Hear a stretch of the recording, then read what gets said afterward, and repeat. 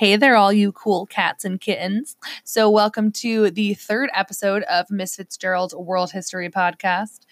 We're going to be talking today about decolonization and apartheid in Africa. So our episode today is going to focus mostly on post-World War II Africa, what it looks like as they're trying to break away from European powers. We're going to talk about the system of apartheid and see what's going on with that. What does it mean? How did it work? Why was it a bad thing?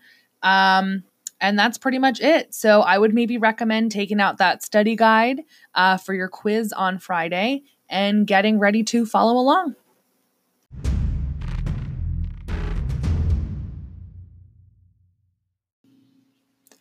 As we've discussed previously, the Indian independence movement caused a massive shift in the global understanding of the role and impact of European colonialism.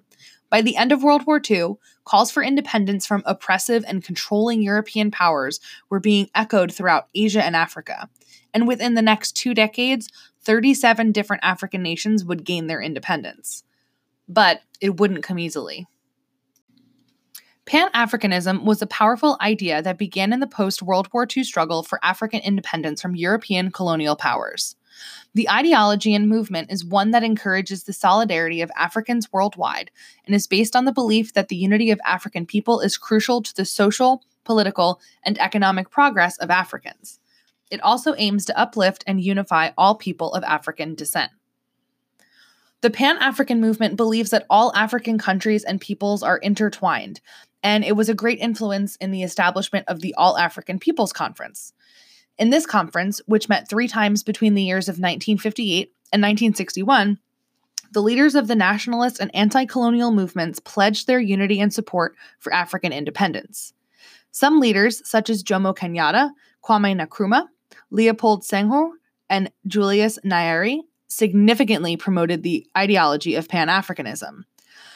These leaders argued that the driving cause of nationalism on the continent of Africa must be the desire to remove foreign colonial powers from Africa entirely. They demanded for complete self-rule and independence for all African nations. The road post-African independence was not an easy one for several reasons. African leaders now faced significant political, economic, and social challenges. Aside from outside pressure caused by the United States and the Soviet Union, who obviously each wanted to extend their influence as either capitalist or communist, new African leaders lacked significant resources to fully establish their new independent nations. When European officials left the continent after independence, they took with them their technical knowledge, financial resources, as well as their governing experience. Years of oppression under colonial rule left most Africans unprepared to take over political and economic roles. In some cases, the majority of the people in the country remained illiterate. Only a handful of Africans had the education and experience that they needed for tasks such as establishing an economic system or just running government. So, how were they politically challenged? Well, the successes of the various African independence movements gives the impression that the people of these movements were truly united. But in actuality, these movements masked some pretty deep ideological and political divisions. New African leaders disagreed over all kinds of issues, like what the economic priority should be, or what kind of relationship they should have with their former colonizing power. The various countries on the African continent were formed by the European colonies that took them over, meaning that many of these boundaries were carved out during the age of imperialism. Remember the scramble for Africa? With things like this, most African countries were incredibly diverse in the ethnicities, classes, religions, languages, cultures, and the Europeans kind of just came in with very little regard for cultural and ethnic communities that previously existed before they colonized. So in some cases like Nigeria and Congo, there were as many as 250 different ethnic groups that were quote-unquote united under one country. The patterns of European colonialism had established boundaries in Africa that would eventually prove to be a challenge to the Africans' ability to clearly unify against European control. During the colonial period, colonial officials had emphasized ethnic differences in hopes of weakening any unified opposition. The political groups that formed frequently competed for power along ethnic lines. Leaders of the opposing political groups played upon these differences and used them to gain power for themselves. In most cases, though, African leaders were the elites who used their political power to gain the support of other majority parties, which still left the poor and marginalized Africans with very little power. Economically, there were a few challenges as well. Many communities were left impoverished because of the colonial systems put into place, such as low-paid wage labor, loss of land, and heavy taxation. African leaders had also inherited economies that were dependent upon the international market. Former colonies had been limited to producing raw materials, and the colonies depended on European imports that they didn't produce at home, such as food and consumer goods. There wasn't a lot of infrastructure to support trade amongst African countries, and while many cities had piped water, hospitals, sanitation, and even schools, these were practically non-existent in rural regions. But the experience was not entirely negative. Many African nations instituted development programs to build new industries that would allow for them to sustain themselves, such as factories, oil refineries, and even bakeries. The new nations also formed regional trade and economic communities with one another in order to increase trade within Africa. Probably one of the most notorious examples of colonial suppression in Africa was the use of the apartheid system found in South Africa. Although South Africa had gained its independence from Britain in 1961, the system of racial segregation was used to suppress and control Black Africans until 1994. The word literally translates to separateness, and it was used by the National Party, which was a political party where the minority of the white South Africans maintained strict control over the Black African majority. Apartheid used a variety of methods to keep control over the Black African majority.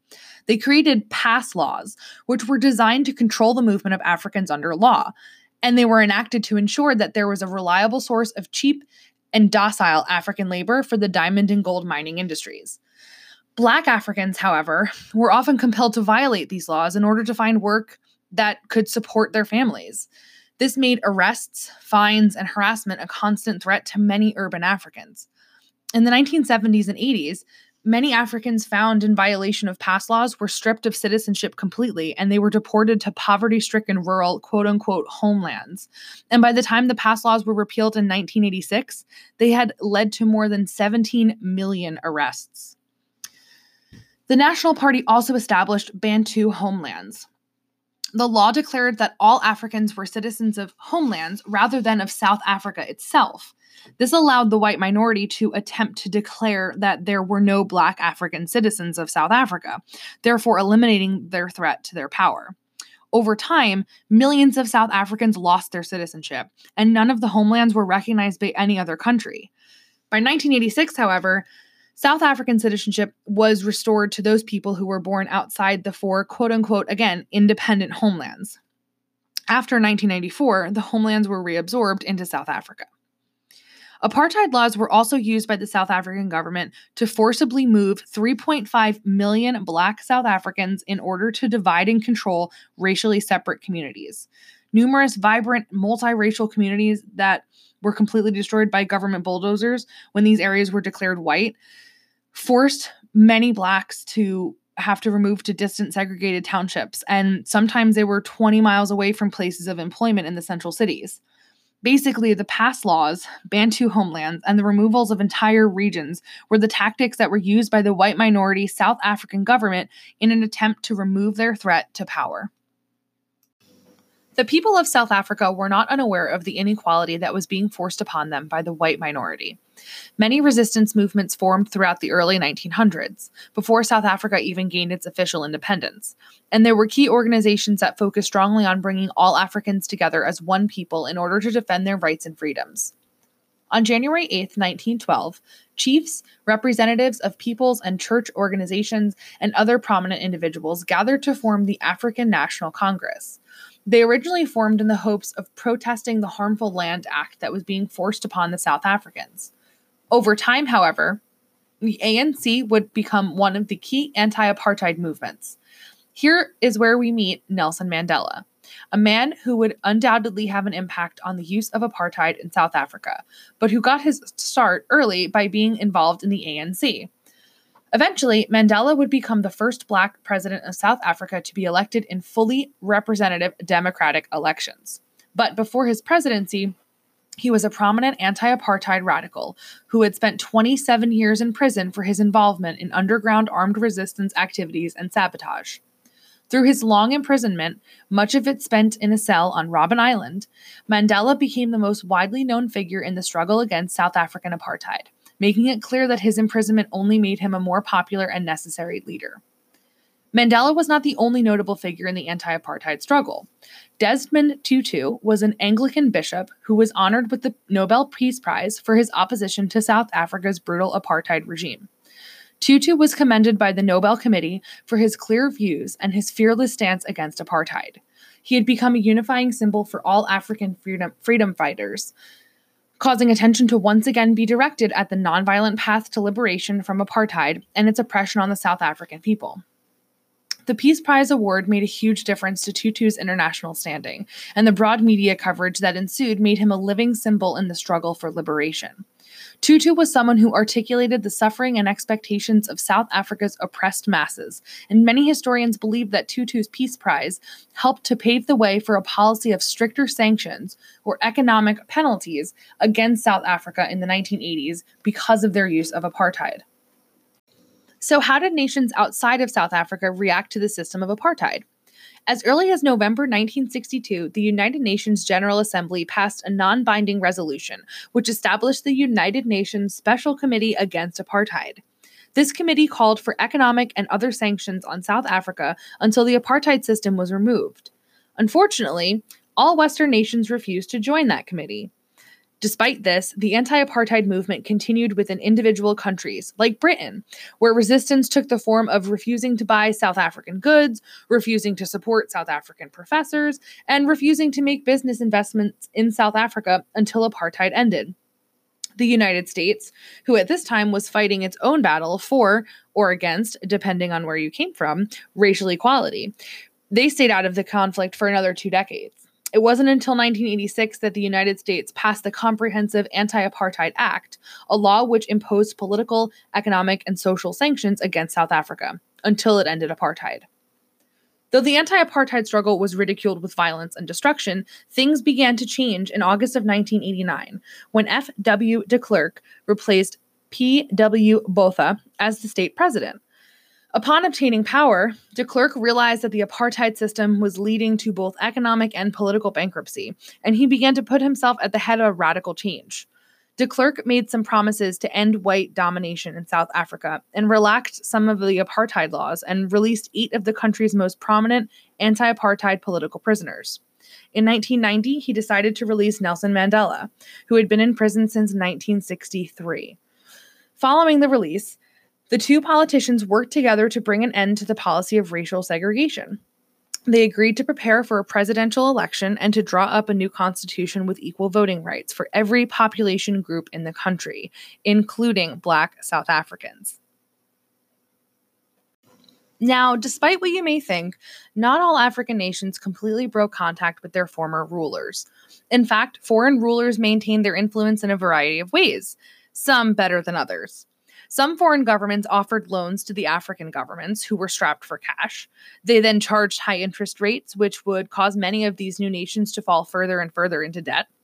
The foreign governments then used this debt to pressure new African nations into giving them trade agreements or business contracts that highly benefited them and didn't really benefit African nations.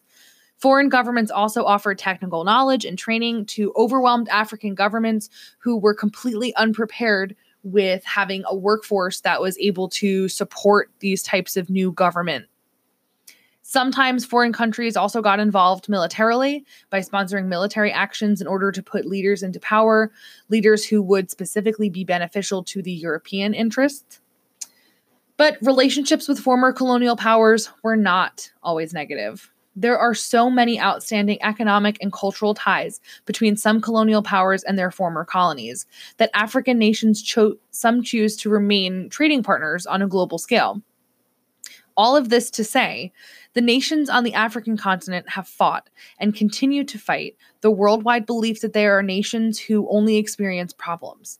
In reality, the continent of Africa has experienced many successes and positive growth in the decades since colonialism ended. Many African nations also continue to contest the European version of colonial history. While European nations are often in favor of glossing over or airbrushing the cruelties and oppression their colonial control caused, Africans have taken to the task of demanding apologies and reparations for the harm caused by colonial power and control. As the people of Africa move forward from the harsh days of colonial rule, they also continue to prove that the legacies of colonialism cannot and will not determine their future. All right, my friends, thank you so much for listening today. That is all that I have for you. So, there are a few things that you can do if you still have some questions. First off, if you're not really sure about some of the stuff that I talked about, or maybe something's really unclear, there's a few different ways that you could actually reach out to me. So first off, obviously, you should check in on Classroom. You can leave comments on any assignments. You can shoot me an email. You can Google like Hangout with me and just ask a quick question. But in addition to that, I'm going to be sharing a link on the podcast post that I put in Classroom that actually allows you to kind of like do like listener messages. So if there's something that I said or you're reading and you're not really sure and you need me to explain it, I can actually hear that message and then I can respond to you. And if I have enough questions, I'll create a secondary podcast just kind of addressing the issues. Again, if you have questions, reach out. Other than that, take care of yourselves, stay inside. If you're one of Miss DM's kids, definitely don't email me because I probably won't remember who you are. So definitely email Miss DM. And just take care of yourselves, my friends. Stay inside, stay safe, eat a vegetable, take a nap, and I will see you soon.